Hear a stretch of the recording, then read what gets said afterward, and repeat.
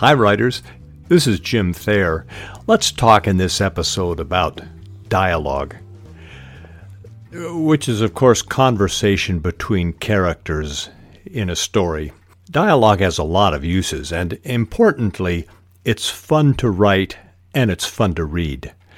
Snappy, entertaining, revealing dialogue is often the most memorable aspect of a novel. Some novels, such as those of George V. Higgins, contain almost nothing but dialogue. Novelist Robert B. Parker once said of Higgins, quote, "His novels were hardly narrated at all. The reader seems instead to overhear them," end quote. Writing dialogue has advantages over authorial narration. By authorial narration, I mean everything in the novel that isn't dialogue between the characters. First, an advantage. Many writers find writing dialogue easier than writing in the narrator's voice. The reason is that dialogue is more informal, requiring less phrase-by-phrase crafting. If the novelist narrator describes a storm at sea, she often needs to be novelistic, offering the reader something interesting and new, offering prose that is crafted, such as foam-tipped waves, the trackless water, the corrugated sea, a smother of spray, ramparts of water. I forget who I borrowed those phrases from, but I like them, describing a sea. But people, including fictional people in our stories, don't talk like this. Instead, a character would say a storm at sea is, "It's rough out there," which is easier to write. There's an old saying, there are two things that cannot be described in prose. One of them is a sunset. If the writer doesn't want to take the time to describe a sunset in the writer's narrative voice, he can have a character say, quote, "Nice sunset tonight." It saves the writer time and energy. A second advantage of dialogue is that it lets the reader get close to the characters. Conversation is immediate. The reader is at the table with the characters, or on the ship with them, or at the high school dance, or in the spaceship. The reader becomes part of the story, overhearing the characters speak. A third advantage of dialogue is that it can be a quick and entertaining way to give information to the reader. Often the interaction between characters is hugely entertaining, and it leavens the information the writer is dispensing. One of the main reasons novels feature a protagonist and a sidekick, a main reason it works so well, is that the interaction between the two characters allows information to be put before the reader in an entertaining way by dialogue. Watching Sherlock Holmes and Dr. Watson interact, being in the middle of their affectionate and prickly relationship, makes Conan Doyle's information easy to absorb. A fourth advantage of dialogue is it's a method to vary the novel's texture. After a scene that features a description of a setting, in the author's narration, dialogue gives a break to the reader.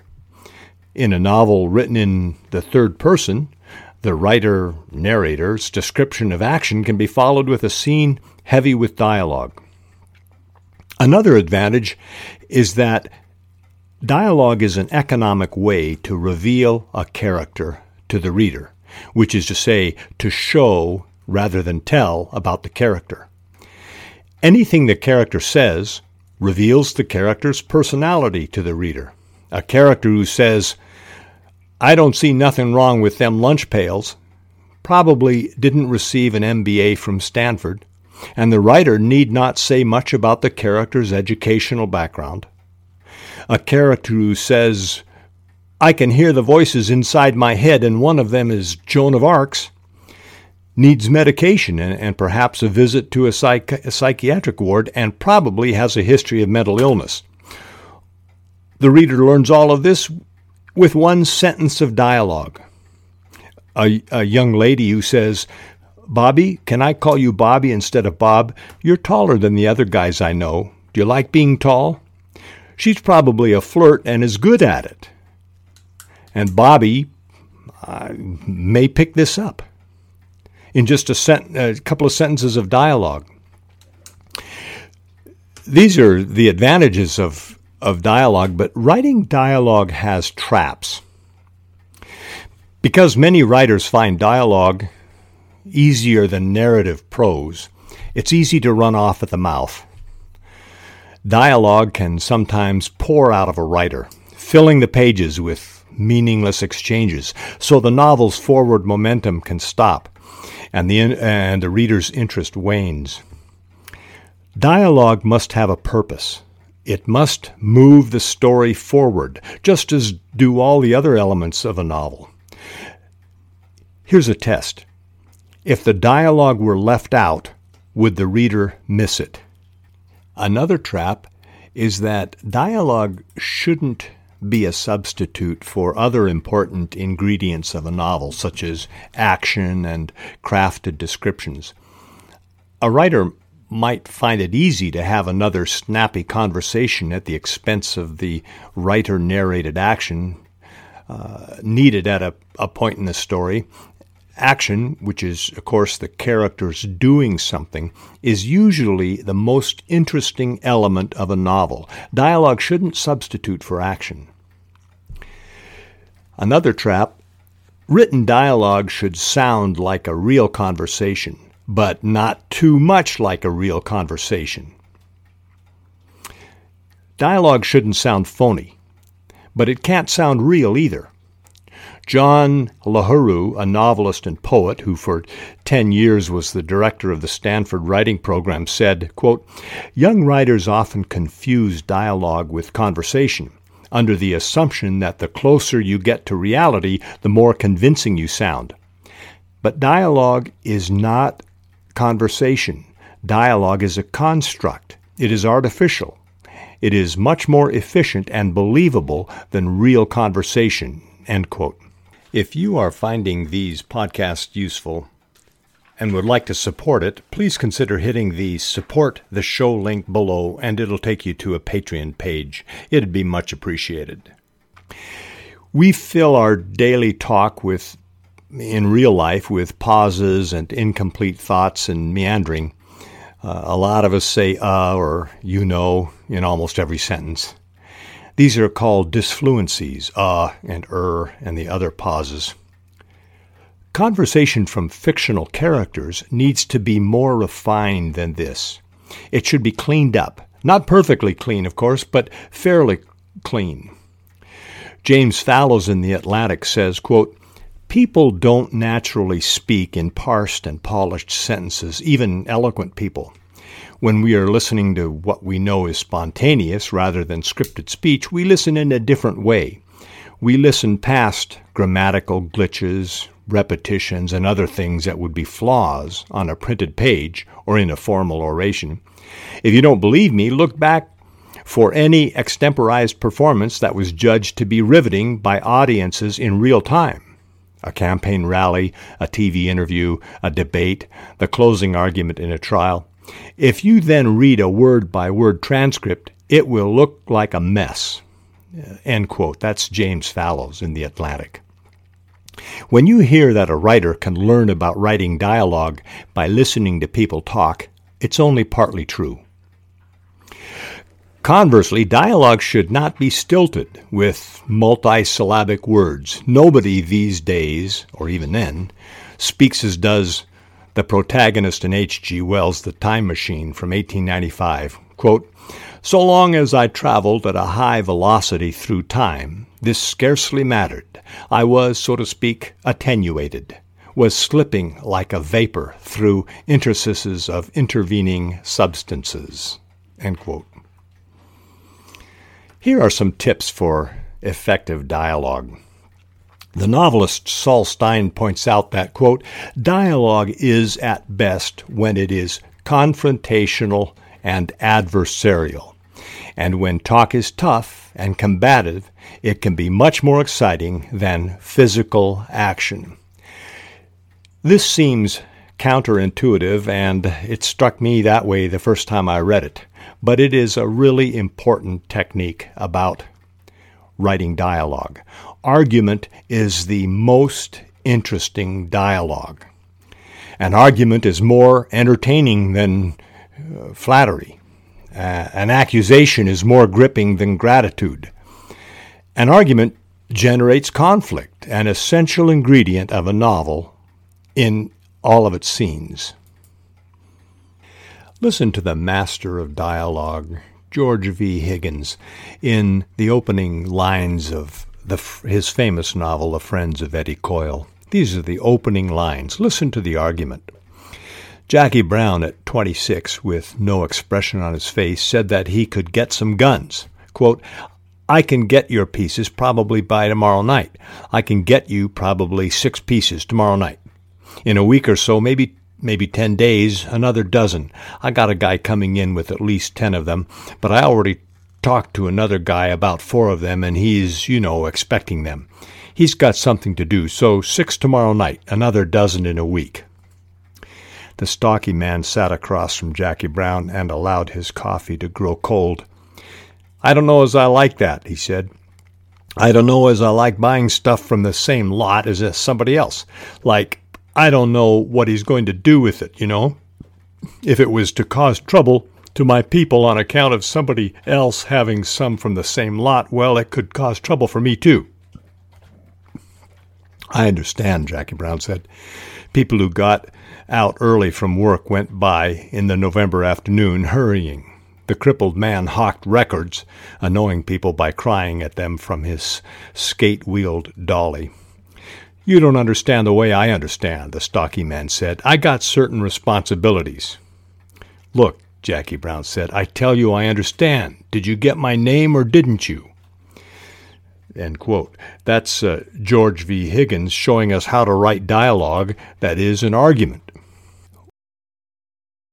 Here's another important technique about writing dialogue. Let the dialogue generate its own description. He said and she asked and she said are called dialogue tags. It identifies the speaker. She said and she asked use them almost always instead of something like she purred or he exclaimed or he declared or she snarled or she whined. The reason is that the reader most often has already done the work of giving intonation to the character's words by the time the sentence is over or in the context of the entire conversation. And something like he declared as a dialogue tag is often gratuitous, like 2 periods at the end of a sentence.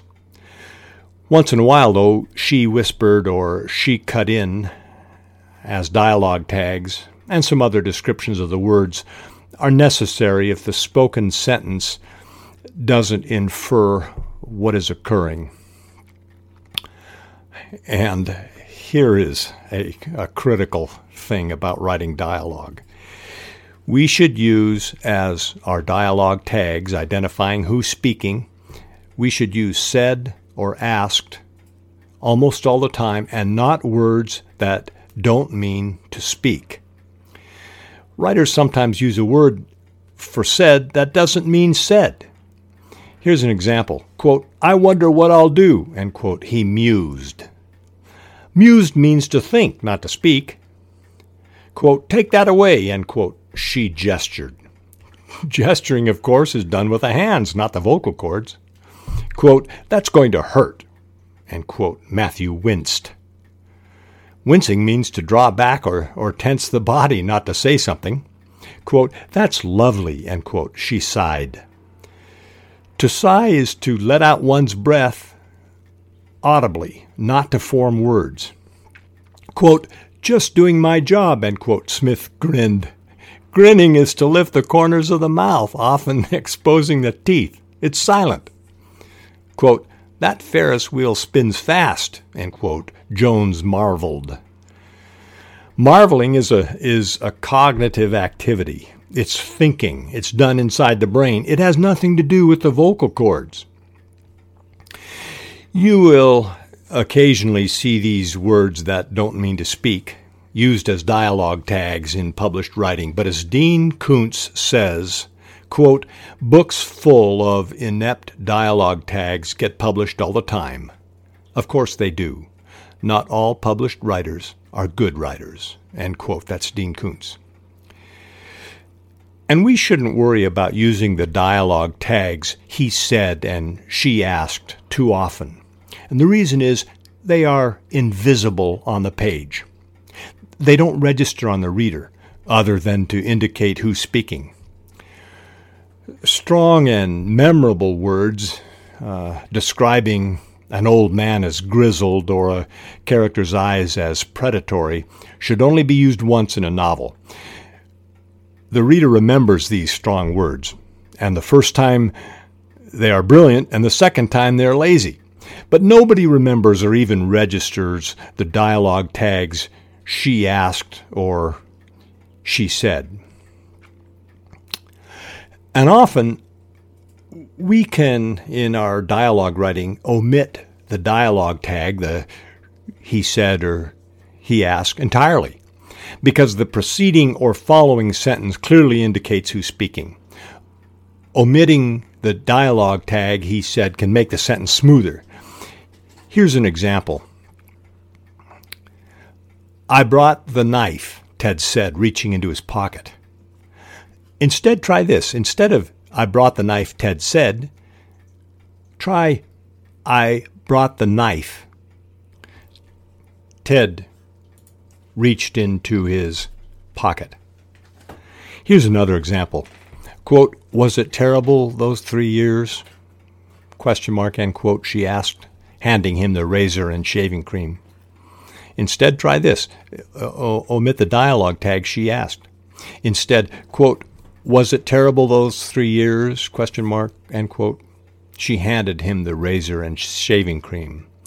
The reader knows who's speaking because you're going back and forth with your paragraphs, each paragraph containing one character's dialogue. And here is another technique that's so important. We've already spoken in an earlier episode about how a scene should begin in the middle. Instead of plotting a chronology of A, B, C, D, A, B, C, D, the best scenes are usually plotted BC, new scene, BC. This holds true for dialogue. Small talk is a necessary part of everyday life. It sets up the more substantive conversation that follows. But in fiction, nobody wants to read small talk. When we first meet with someone in real life, the conversation goes something like, what's going on? Nothing. You? Nothing. The weather could be better. Yeah, I left my car window open last night. Yeah, I've done that before. I dried off the seats with a towel. It's okay now. Didn't get anything important wet. Is this of any interest to anyone? No, it isn't. Not in a novel. Similarly, we end our real-life conversations with something like, I'm going to go get a coffee. Want to come? Sure, but I need to use the bathroom first. It's on the first floor. I passed it coming in, right near Auntie Annie's. I'll see you in a couple minutes. You want me to order you anything? Yeah, mint mocha, thanks. See you in a bit. Whipping cream on it? Yeah, thanks. Meet you in the coffee place. This is how real conversations work, but it isn't how good fiction dialogue works because small talk is dull. Instead, the reader should have the sense that she has dropped in on the conversation. She's picked it up mid-course, after the preliminary talk is in the past. For example, in a jail interview between a lawyer and a prisoner, we don't need to hear the lawyer ask how the food is or the prisoner ask about the weather outside. Instead, the scene can begin with the lawyer saying, quote, your alibi doesn't work for the prosecutor or for me, Joe, end quote. So we should begin the dialogue in mid-conversation, mid-accusation. The writer has jumped right into the middle of it, and as we've talked about, conflict is in place early, an accusation by the lawyer in this instance. After some give and take in the dialogue, the writer can pull back to describe the room and the prisoner if that's necessary, then back to the dialogue. Similarly, the reader shouldn't have to listen to the conversation end as it might end in real life. In real life, a lawyer typically wouldn't leave a prisoner without offering a few small comments, such as, "Hope you can shake the cold," or "I'll send you some Snickers," or "I'll come back in a week." But in fiction, we should end the conversation before the small talk. This scene might end, the last words of dialogue and the last lines in the scene, something like, "I think you're looking at 20 years. We mentioned the rule of exceptions in an earlier podcast. There's an exception to the avoid the small talk rule, and an exception to beginning in the middle of a scene. Often the dialogue doesn't have to be about the subject of the scene. The novelist Raymond Obstfeld shows how. This is Raymond Obstfeld. One of the secrets to compelling dialogue is that the characters don't necessarily have to be talking about something important in the story. A man and a woman meet for the first time. The reader sees they are attracted to each other. They don't have to discuss how attracted they are. Instead, they discuss 24-hour restaurants they frequent because they are both insomniacs. This discussion can be much more compelling because it reveals their personalities. Remember that such conversations are not about conveying information, but about building character and momentum. That's Raymond Obstfeld.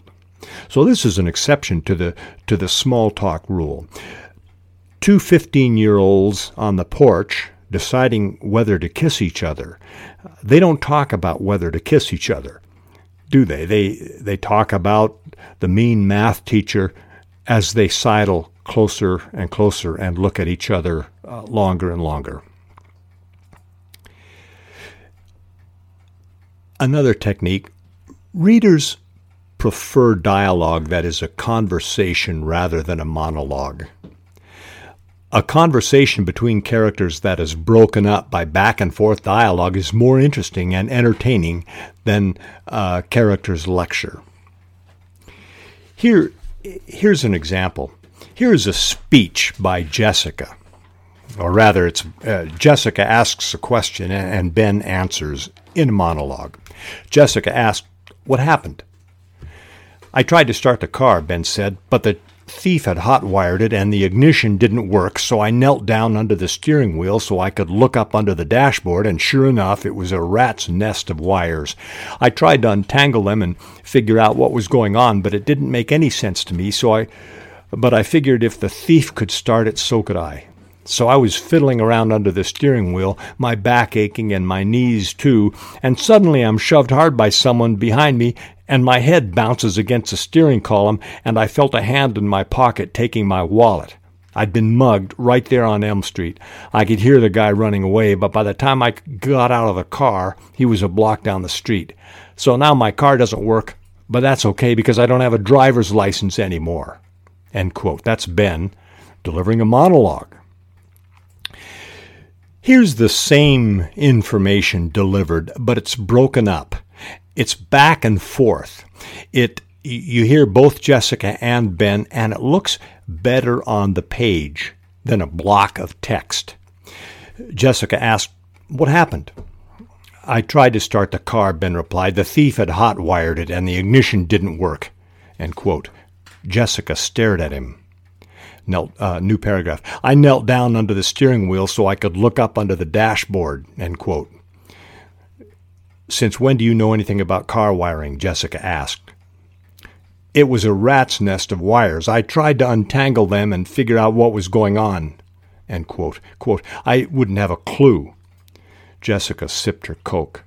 Anyway, they go on back and forth, and it's an interesting scene, having your car stolen and your wallet stolen, but the way Ben did it originally with his monologue just isn't as interesting as the back and forth between Ben and Jessica.